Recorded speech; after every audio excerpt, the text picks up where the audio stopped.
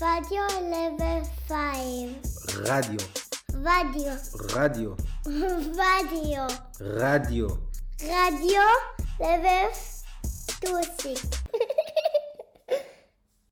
Yeah, welcome to another interview with Radio Level 5. We are Conversation. Another conversation and interview. Yeah, it's more like a conversation, it's true. With Rachel Bacon today. And we, that is Batsheva Ross and me, Olaf Winkler. And yeah, we are very curious to hear what you are doing, Rachel. We are talking about your work again, maybe also a bit about your background, we will see. And yeah, let's go. Okay, thanks. So maybe just briefly tell us a little bit about you. Where do you come from? You're a newcomer here in Brussels. So you are American. You're from the States. Yeah. And from the Netherlands, but in the past few years you've been working in the Netherlands, and then you're from The Hague. And yeah, I've lived in Europe actually for quite a long time, and I actually first lived in Belgium before I moved to the Netherlands. But I'm originally from New York City, and I went to school there, and then I moved from New York City to a tiny farming village in Belgium with only 500 people, which was really... What made you come here? Love brought me over, but I ended up staying because of my work, and because I started to develop a sort of practice in the Netherlands where I could work in artist-run spaces, which was really new to me. This whole concept that you know artists collaborate to create exhibition spaces and do sort of more project-oriented kind of working, and it really fit the kind of work I was making. And from there, I sort of graduated into, or developed into, working in public space. And in that time, I think before all the kind of cuts have come in, there was a really experimental attitude towards art in public space in the Netherlands. So a lot of things were possible. So I did that. What year was that? Are we talking sort of like 2000s, like in the, like about 15 years ago, maybe. I'm trying to think exactly, because I've been here a really long time, but it took me a while to sort of get up and running and connected from the little farming village. So I think it took me about 10 years before I got a grant, and then I was able to sort of start working and meeting people, so it really took a long time. But I did the public sort of work in public space for quite a while, and a lot of that work was temporary, but also working with different sort of groups in society. So I was always sort of focused on trying to connect the visual with issues or with something that has to do with the things that I thought of as important in society. So as you were looking at the film, issues on migration, and actually also working on things to do with the environment. So I did a project quite a long time ago for the museum in Roermond, which was about the heavy metals that were being deposited by the river when the river flooded, which is weirdly, again, incredibly relevant. And so unfortunately, those issues aren't going away. But it took me quite a while to sort of transform into the sort of work that I'm doing now, which is much more autonomous and really focused only on drawing. And that's more or less recent, like 5 or 6 years I've been doing that. Yeah, it's really like a huge range of things that you have done. If we go back to your earlier work, and then what you're doing now, as you said, you're focusing on drawing now. Maybe before we start talking about the work, about current work, and maybe if there is some relation to the older works or not, you just said a sentence which I'm not 100% sure if I understood it right, but you were talking about the specific kind of collaborations which you encountered in Holland or in Europe in general. Is that a difference between New York and Europe, or was that what you were talking about, that there was a difference between the two backgrounds? Yeah, I think there's a very significant difference,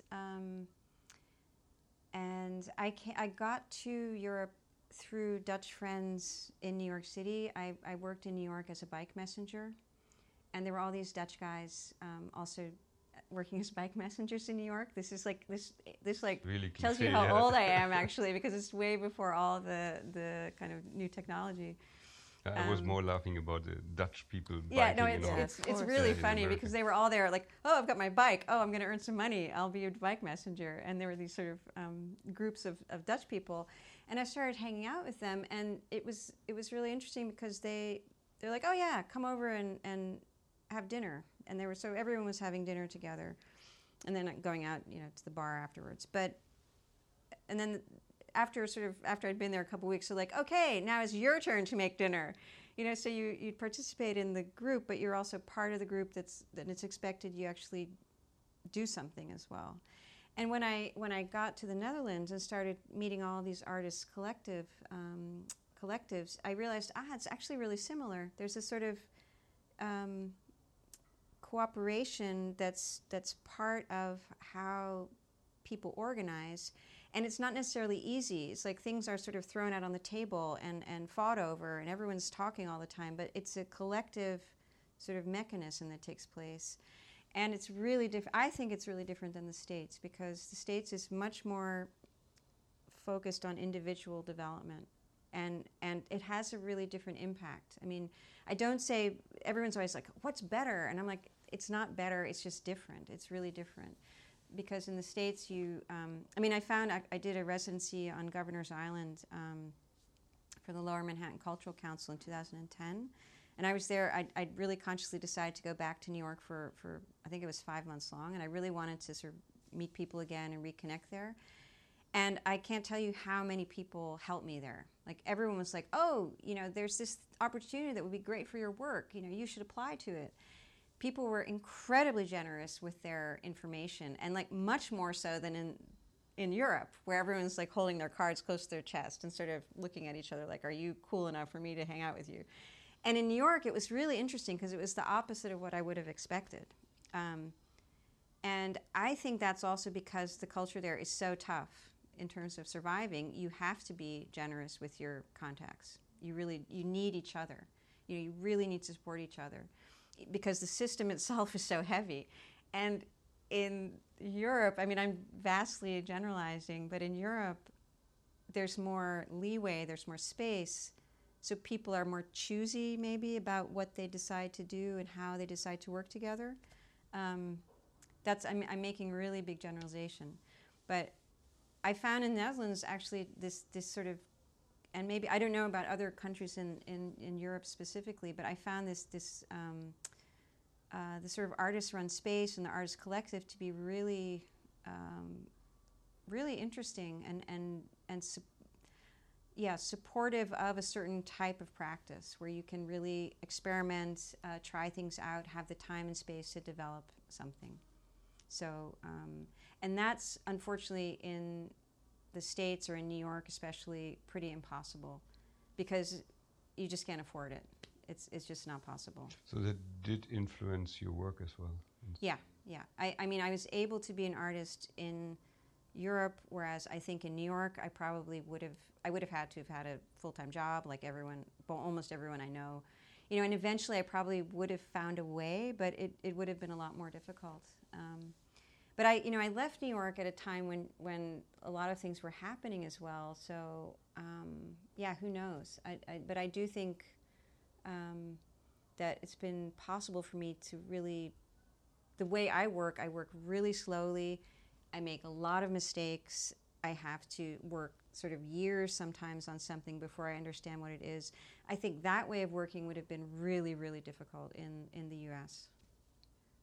So for me, it's made it possible for me to kind of continue.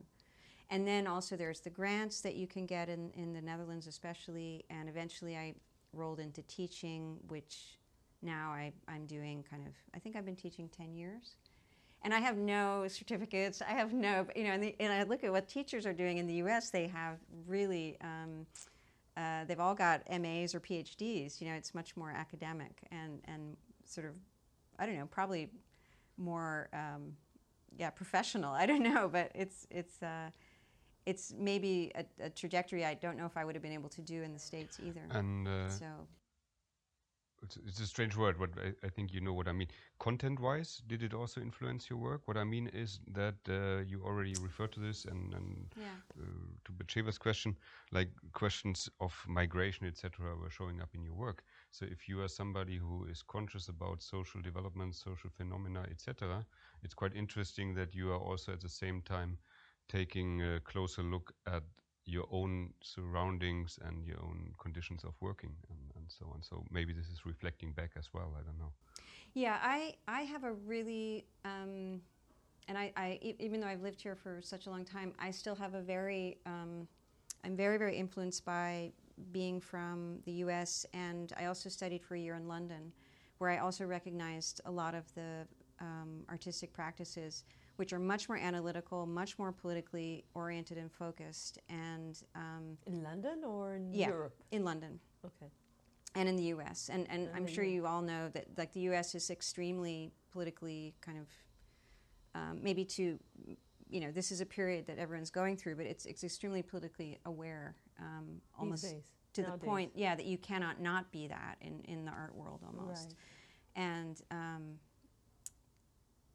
I find that really does inform what I do. I always feel, and that's why I was working in public art, because in the public art realm, because I felt like the issues can't really be separated from visual culture. So I guess I feel it's a heavy word, but a sort of responsibility also as an image maker to address certain uses of imagery within society. I mean, I think to be critical of that is incredibly important, and to sort of think critically, but also to make critically is really important. And I think just from my small experience in Europe and where I've been in, especially in The Hague in the past sort of 10 years, that there's a lot more space for, and especially at the art school where I teach, there's a lot more focus on sort of autonomous artwork. This is when you my say autonomous, because you use it, what exactly do you mean by autonomous versus what? I think work that is really referencing the art world, but not the rest of the world. So that's keeping sort of that's self-referential instead of actually looking at the context a lot more critically. And it's a world I love. It's a world I want to spend all my time in because I don't want to be. I would love to be only doing kind of making beautiful things. That would be great. And to hang out with people who are making beautiful things. Let's all do that. And you can also take the position that doing that is in and of itself a political act. You could say that I'm going to step away from this other world. But I think it's about the critical thinking and the choices that you make and how, granted it's not easy to do this, but how clear you are about those choices. And I think in at least in the art school, in the art academy in The Hague, that's definitely still the word politics is a little bit of a sort of no-no. It's like not really something they're really interested in. There's not everyone there, but it's it's something I'm sort of working on slyly to sort of figure out how can you introduce the world into the work and do that in a way that makes sense for artists to do that. So it's been the thing I've been working on in the last few years in terms of teaching. So but when I'm teaching, I'm actually, this is my trick as a teacher, I'm teaching myself. So this is the question I've been asking myself for quite a long time, and I'm working on it through figuring out a method together with students. Yeah, I want to go back to your works and and how they address the questions of being autonomous or political. And before we started this interview, you pointed out towards a work you want to start talking about, a work that you just produced now. What's the title of the work? Can you describe it? Do you mean the large drawings or the drawing with the text? With the text. The text drawing, yeah. That's a drawing series called Teaching Myself About Climate Change, and it's the drawings I'm copying out the whole chapter from a special report on the oceans and the cryosphere in a changing climate, which is a special report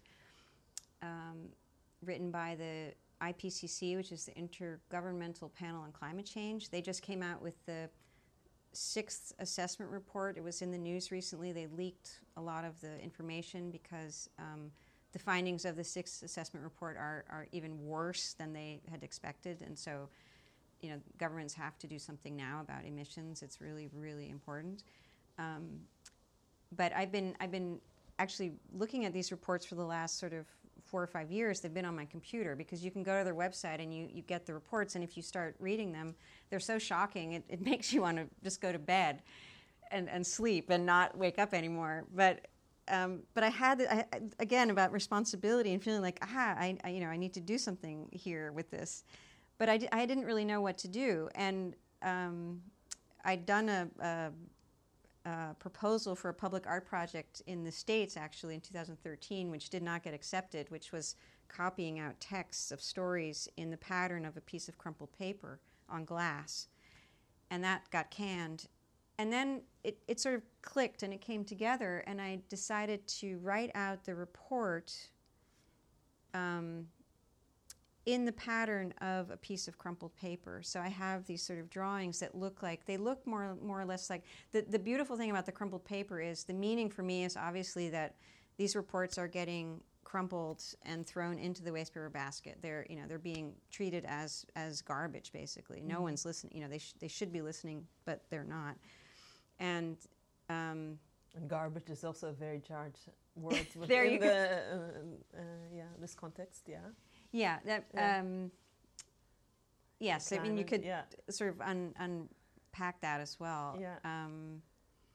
But the pattern is also of these, of the crumpled papers, also quite evocative of ice or of sort of land masses shifting, and I'm making the drawings with different tints of pencil, so from 9B to 9H.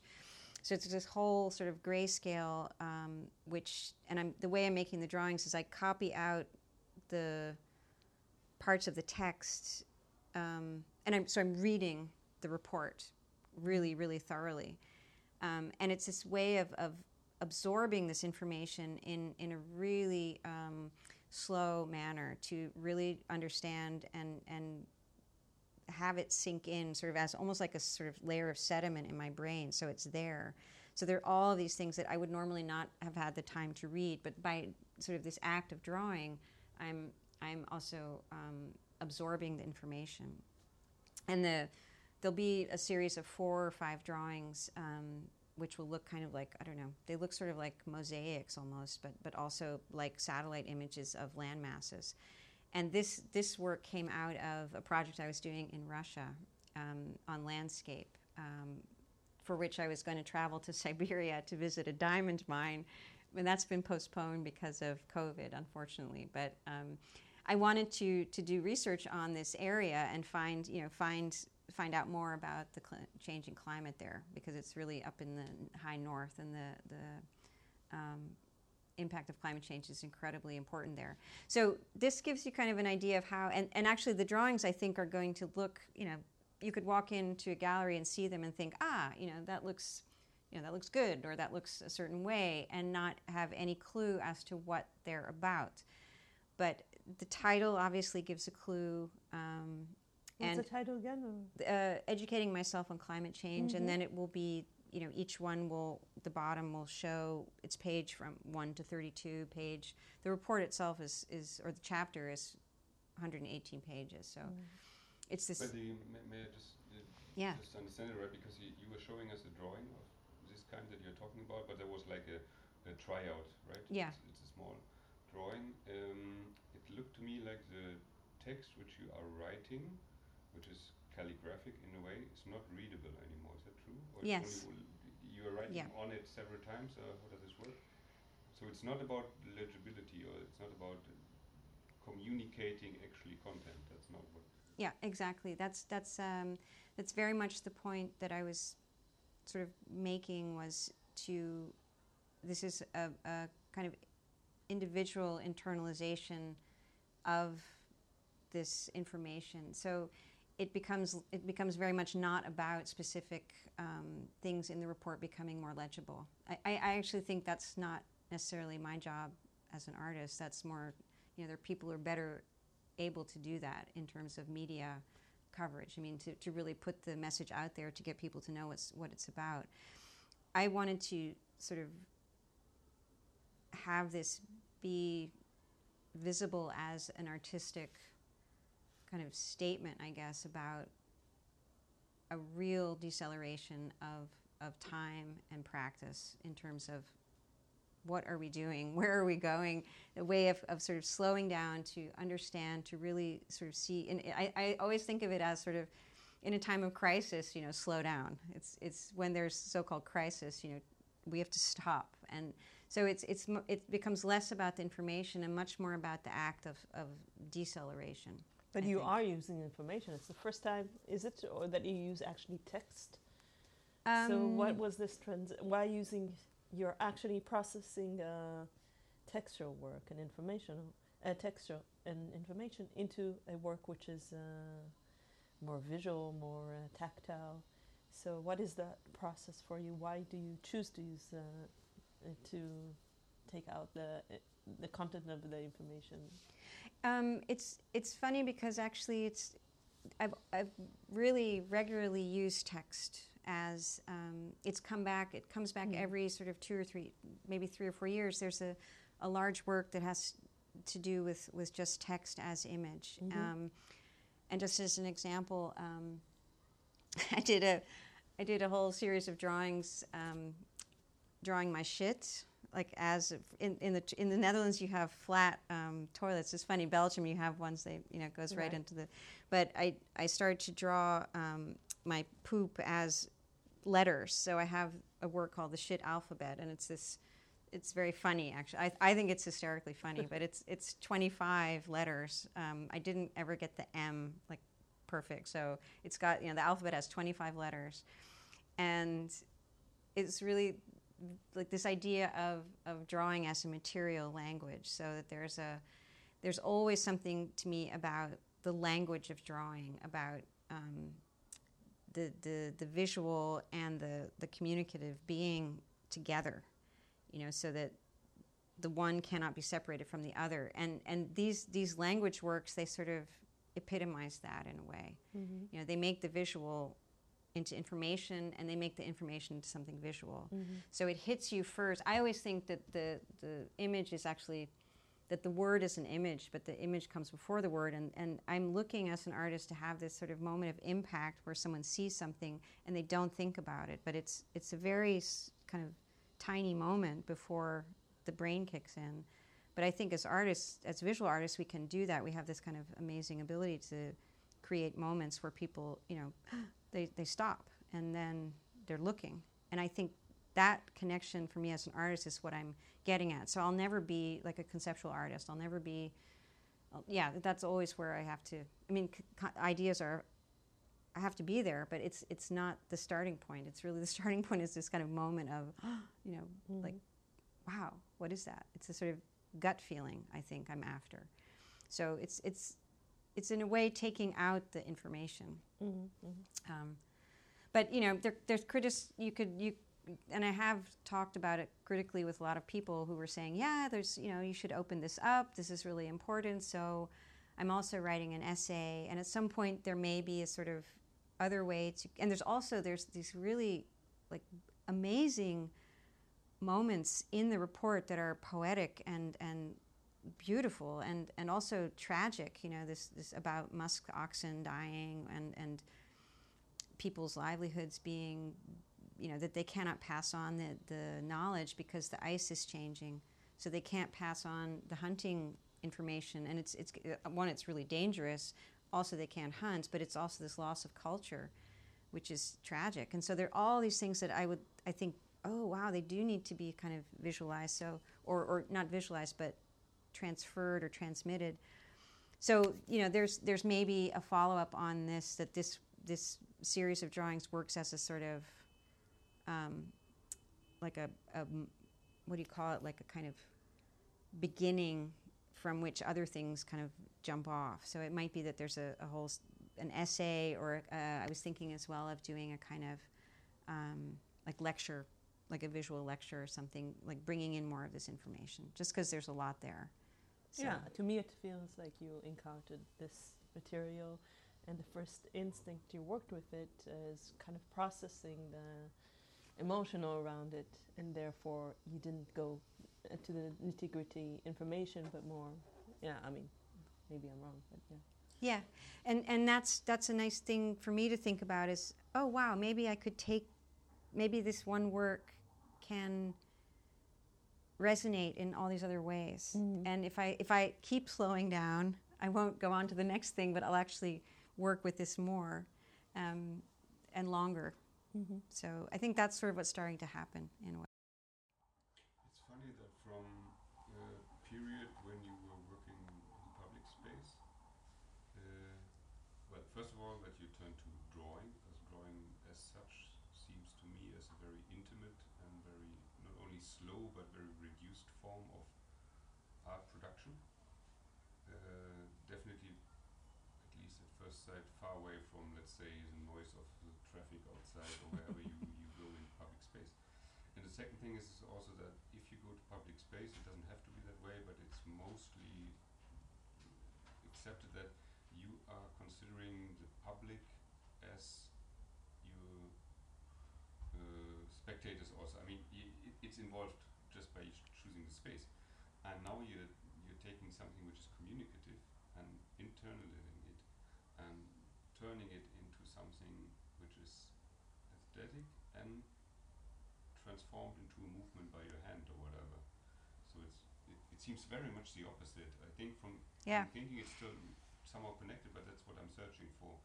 To say something very naive or very direct, do you think about the audience when you're doing these things? Is it important for you to present it afterwards in a gallery space or whatever? Because you mentioned gallery, could also be some other space. Yeah. Is this follow-up step to give it back to some kind of outside part of your work still, or is it the intimacy which is? It's a really important question. I always think that work is made with an audience in mind. There's always a conversation. Maybe just speaking for myself, but it's a kind of wave, in fact, because as I went from working in public space, and I think the last work I did was 2013, and the last proposal was sort of 2015, and I felt like someone else was taking over the agenda, you know, because everything in public space has a list of things it has to adhere to. Some artists can manage to do that, or they get invited for a certain reason, you know, think of Kara Walker or something, or, you know, that's a totally different, like, league. You mean starting by simple regulations and stuff? Yeah, but there's also intentions, you know, it has to have sort of often a positive effect, you know. It can't be critical. It you know, those are always the questions. So when I was working in public space, it made a huge difference if there was an art-related sort of group who were sponsoring the project, or if it was just a city council or school that was doing it or something like that. So there was this understanding of art as an open-ended process and art as a form of critical thinking and looking. That's incredibly important. And if you don't have that in a public art kind of forum, it ends up being, you know, decorative or worse. But even so, I found that I had this really strong desire to kind of come back to my own agenda, to reset my own terms in terms of what am I doing, where does it start? And I chose drawing because it's something that I see as like this kind of skeleton on which everything else is hanging, and the sort of structure that underlies, you know, everything. And I'd been teaching drawing, and teaching it in a very experimental kind of expanded way, as a way of like, as a method for observation, as a tool for learning to create an artistic process from going to thinking to making, and also as this amazing, you know, incredibly beautiful and wonderful medium in itself. So it was sort of, for me, quite obvious to start there, but all my work is graphic, and so I always see things in sort of 2 dimensions. I've never made anything that's 3-dimensional, although I've made things in public space, but they're always flat. It's always graphic. So it's sort of the place I always return to. But yeah, again, to come back to the sort of idea of intimacy and drawing, I think I just needed a period of like retreats into my own world for a few years. But now what's happened is I sort of 2016, I sort of recalibrated. I threw out everything that didn't have to do with anything that I thought was important. So I ended up with graphite, paper, the crumple, and the grid. So like these 4 elements are in, like now they're in everything. And what I'm doing now, because the issues and the sort of social context, it's never gone away. It's like it's coming back. It's like seeping back into the work. And I started thinking about mining for that reason, like the crumple and the grid. You can really clearly see that as like the landscape or erosion or the earth, and then the grid is this way of perceiving and measuring and calibrating and cutting. And so these 2 elements are now becoming kind of linked in what I'm working on. And I'm and it's still a work in progress, because I'm trying to figure out how much do I make this a narrative, or do I make this literal, or how much is again this kind of immediate artist or encounter with an art object or an exhibition. I do usually have something happening, so I'm always thinking about, that exhibition space, or I need to, make it fit in that. I mean, there's always an agenda, but I'm trying to figure out now more consciously what it is that I want to have happen. And I do think, I feel more comfortable within the art kind of world. But that may change. I mean, and it might need to change as well, because I do think the issues, like the more I look into it, the worse it gets. And I think, why am I still an artist? Because it's very, very fast what's going on, these changes in the climate. Maybe we should describe one of your works, because that's always one thing with the level 5 radio interviews, is actually that, of course, which I like a lot personally, but it's also like a challenge that you don't see the work. So describe them a tiny bit. And drawing is, I mean, you as an artist, you know the incredible range that is called drawing by now. I mean, you have huge books which are, I think this is drawing, so okay. But for people who are maybe not artists themselves listening or so, they might think of just like the typical pencil line or whatever, but you are actually working in some ways that are almost sculptural, because you talked about the crumble, and that is you are destroying the pure shape of the paper and turning the flat paper into something 3-dimensional by crumpling it.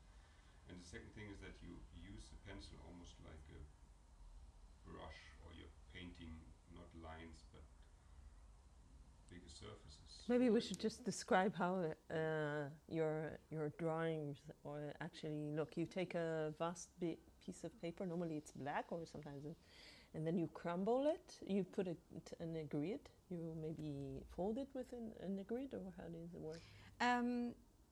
Well, the grid is actually in the shape of the paper, because the paper is always a rectangle. Okay. And these shapes are determined by the printing industry. So they're these very specific, and then the weight of the paper is also determined by the shape and how big it is. So these are kind of structures that are entering into the shape of the paper before you even know it. Okay, and then you crumble it. Yeah, so I have the sheet of paper, I crumple it, and then I start... And you open it up. Yeah, I unfold it. I usually crumple... I mean, I've also gone through phases of crumpling, so sometimes they're like balling them together.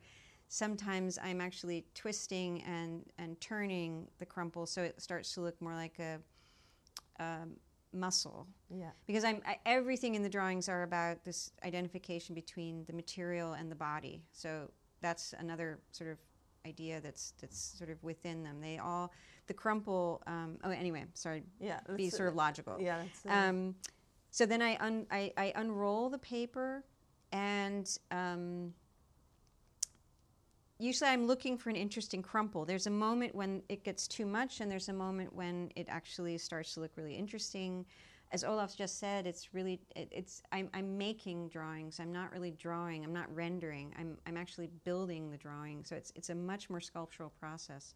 And so I look at the relief of the crumple, and then I use a mechanical pencil. So it's a 9mm, which is the thickest one, but it's also still a tiny pencil. And I do that because you don't have to sharpen the pencil. Because if I have to keep sharpening it, I'd go mad. So there were several pieces that we saw in the studio today, but one of them where partially it was entirely covered and other parts were drawing, or whatever you want to call it, between the crumpling lines and so on. But these pieces are probably 1m40 by, I don't know, 90 centimeters or so in the end, or even more. Not rectangular anymore, but just to give an idea of the size. So it's a lot of pencil dust, which is accumulated.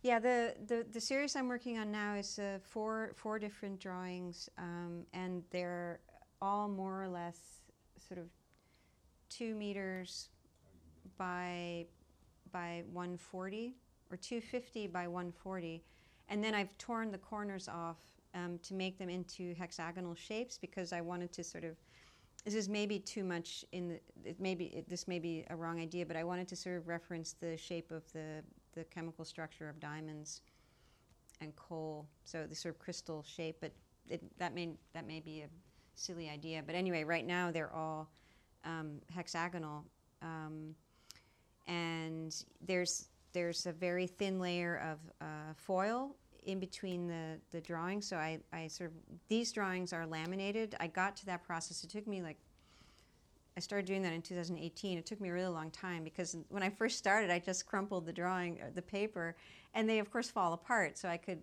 show them maybe 1 or 2 times, and then they'd fall apart. And that's maybe interesting, but it wasn't really that handy. So I was looking for a way, and I wanted to make them able to stand up in space as well.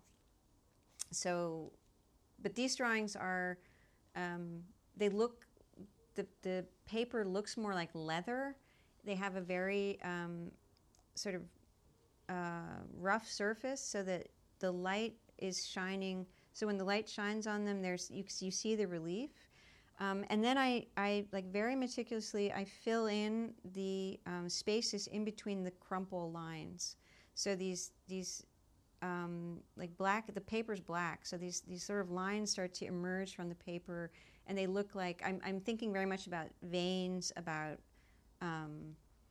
sort of, and I look a lot at these images of vessels, of blood vessels, of muscles and anatomy, and also the way that ore looks in, it looks similar, the way ore, like coal sort of lines would actually look in a mine. So I'm sort of trying to create these parallels visually.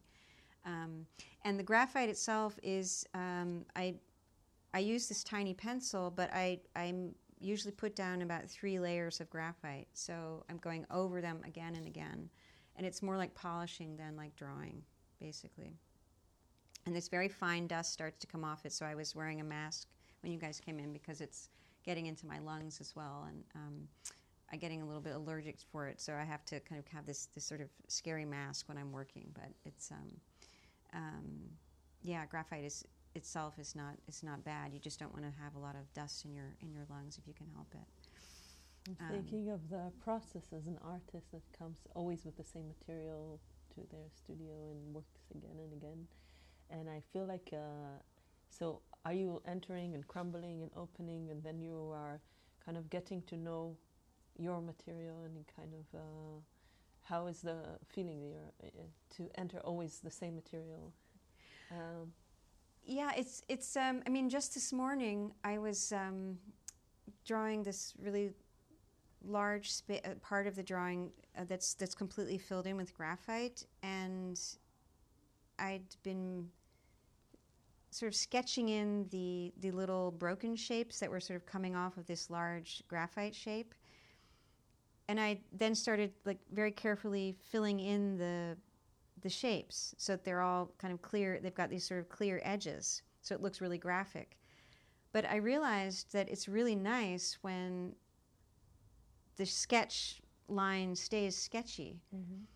And then I thought, okay, oh, shall I do that now? And then I thought, no, I'll do what I kind of planned because it also looks kind of good.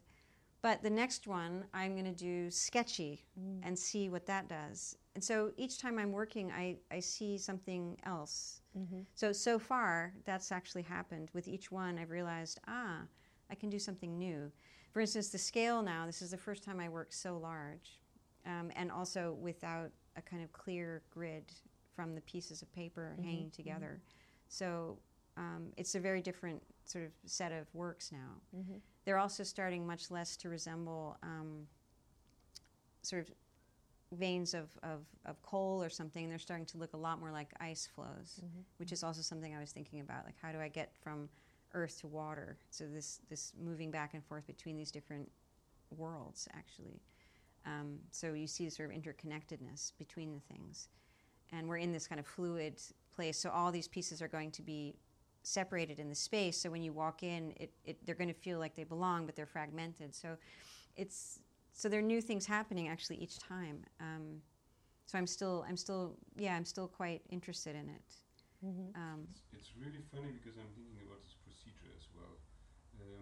When we talked before, Tanya, you said that it's also about being slow and taking time for the things.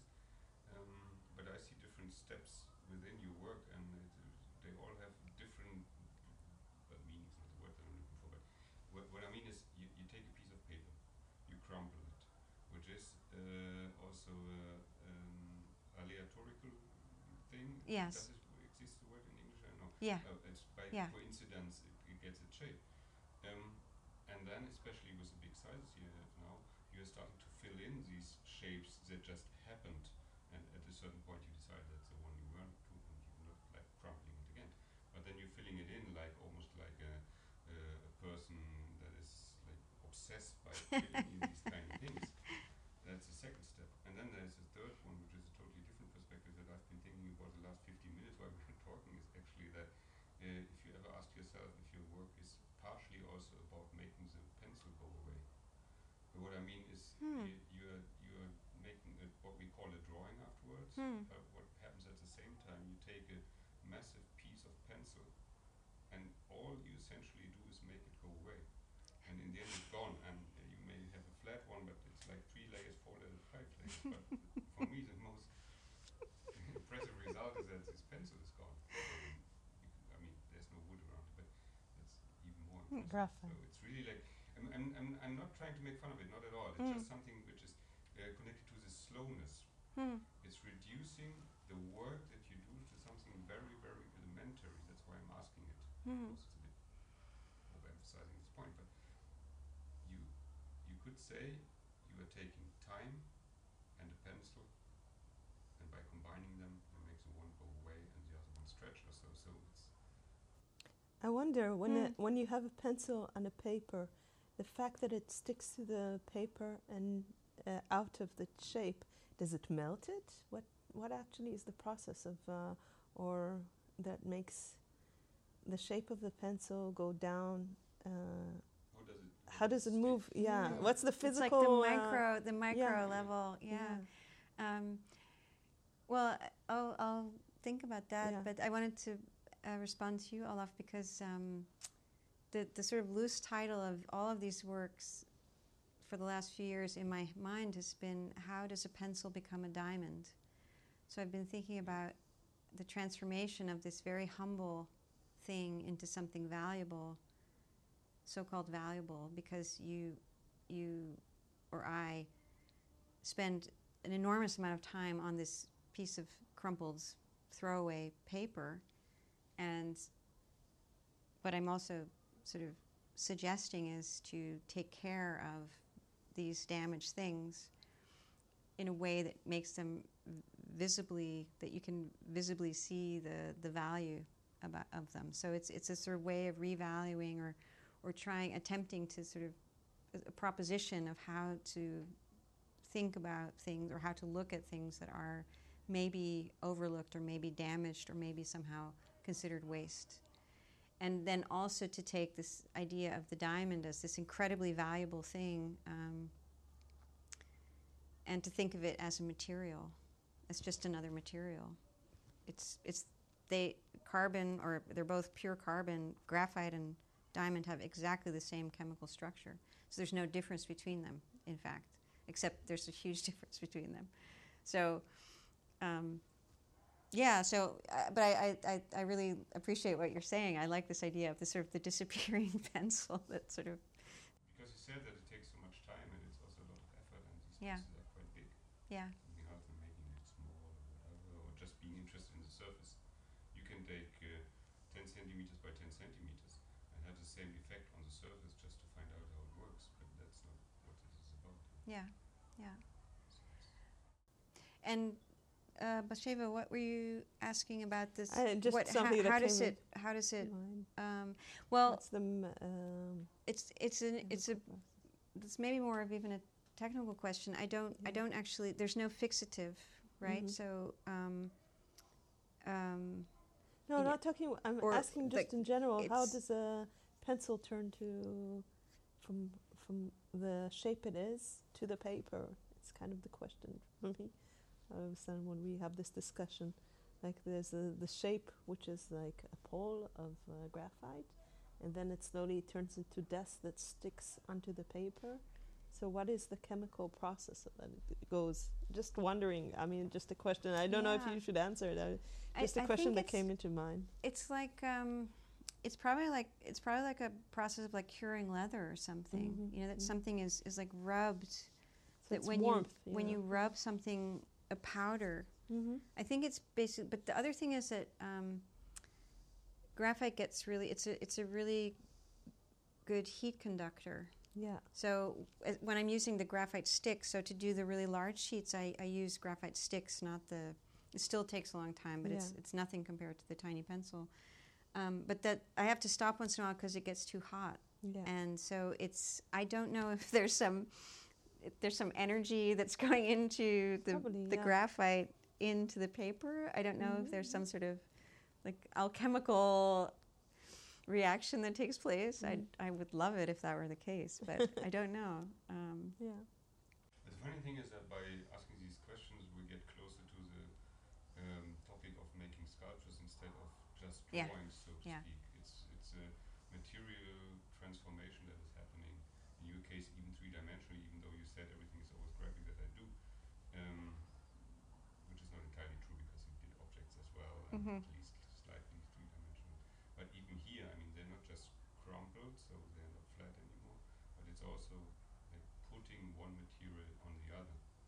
And so it is some kind of adding some kind of sculptural process, which you Yeah. do. That's quite nice because it gives a certain additional something to these drawings. And their texture is really, really important, which is also a sculptural kind of quality. I really, really am looking for this in-between state. So I've also made drawings where they're slumping from the wall to the floor. And that's something I'd really love to come back to because that starts to really reference this idea of the sort of forlorn, thrown away thing, which is kind of, again, you know, it's like a garbage or paper you see in the city that's sort of collected next to a building, but it's also this interesting idea I find between what's standing and is it standing up or is it falling down? It's in this in between state. It's something that's not, you know, completely on its own. It needs support, and this sort of tension between this feeling of falling, I think, is really a fragility can be kind of physically felt when you kind of come into a space. So, and I'm trying. I think this area between drawing, between sculpture, between something like literal as text or image, these are the interesting sort of ambiguous spaces. What I'm trying to kind of suggest are places we might need to spend a little more time getting used to, because I think we're in a time of transformation anyway, and how do we deal with these times emotionally? We sort of have to become a little more at home with being uncertain of where we stand, and these works are sort of suggesting that, I hope. For sure. Maybe we Yeah, we have a lot of information, a lot of questions.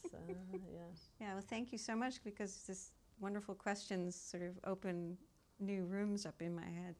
So it's really nice to have Thank had you this chance. It was very interesting to hear all of this. Thanks.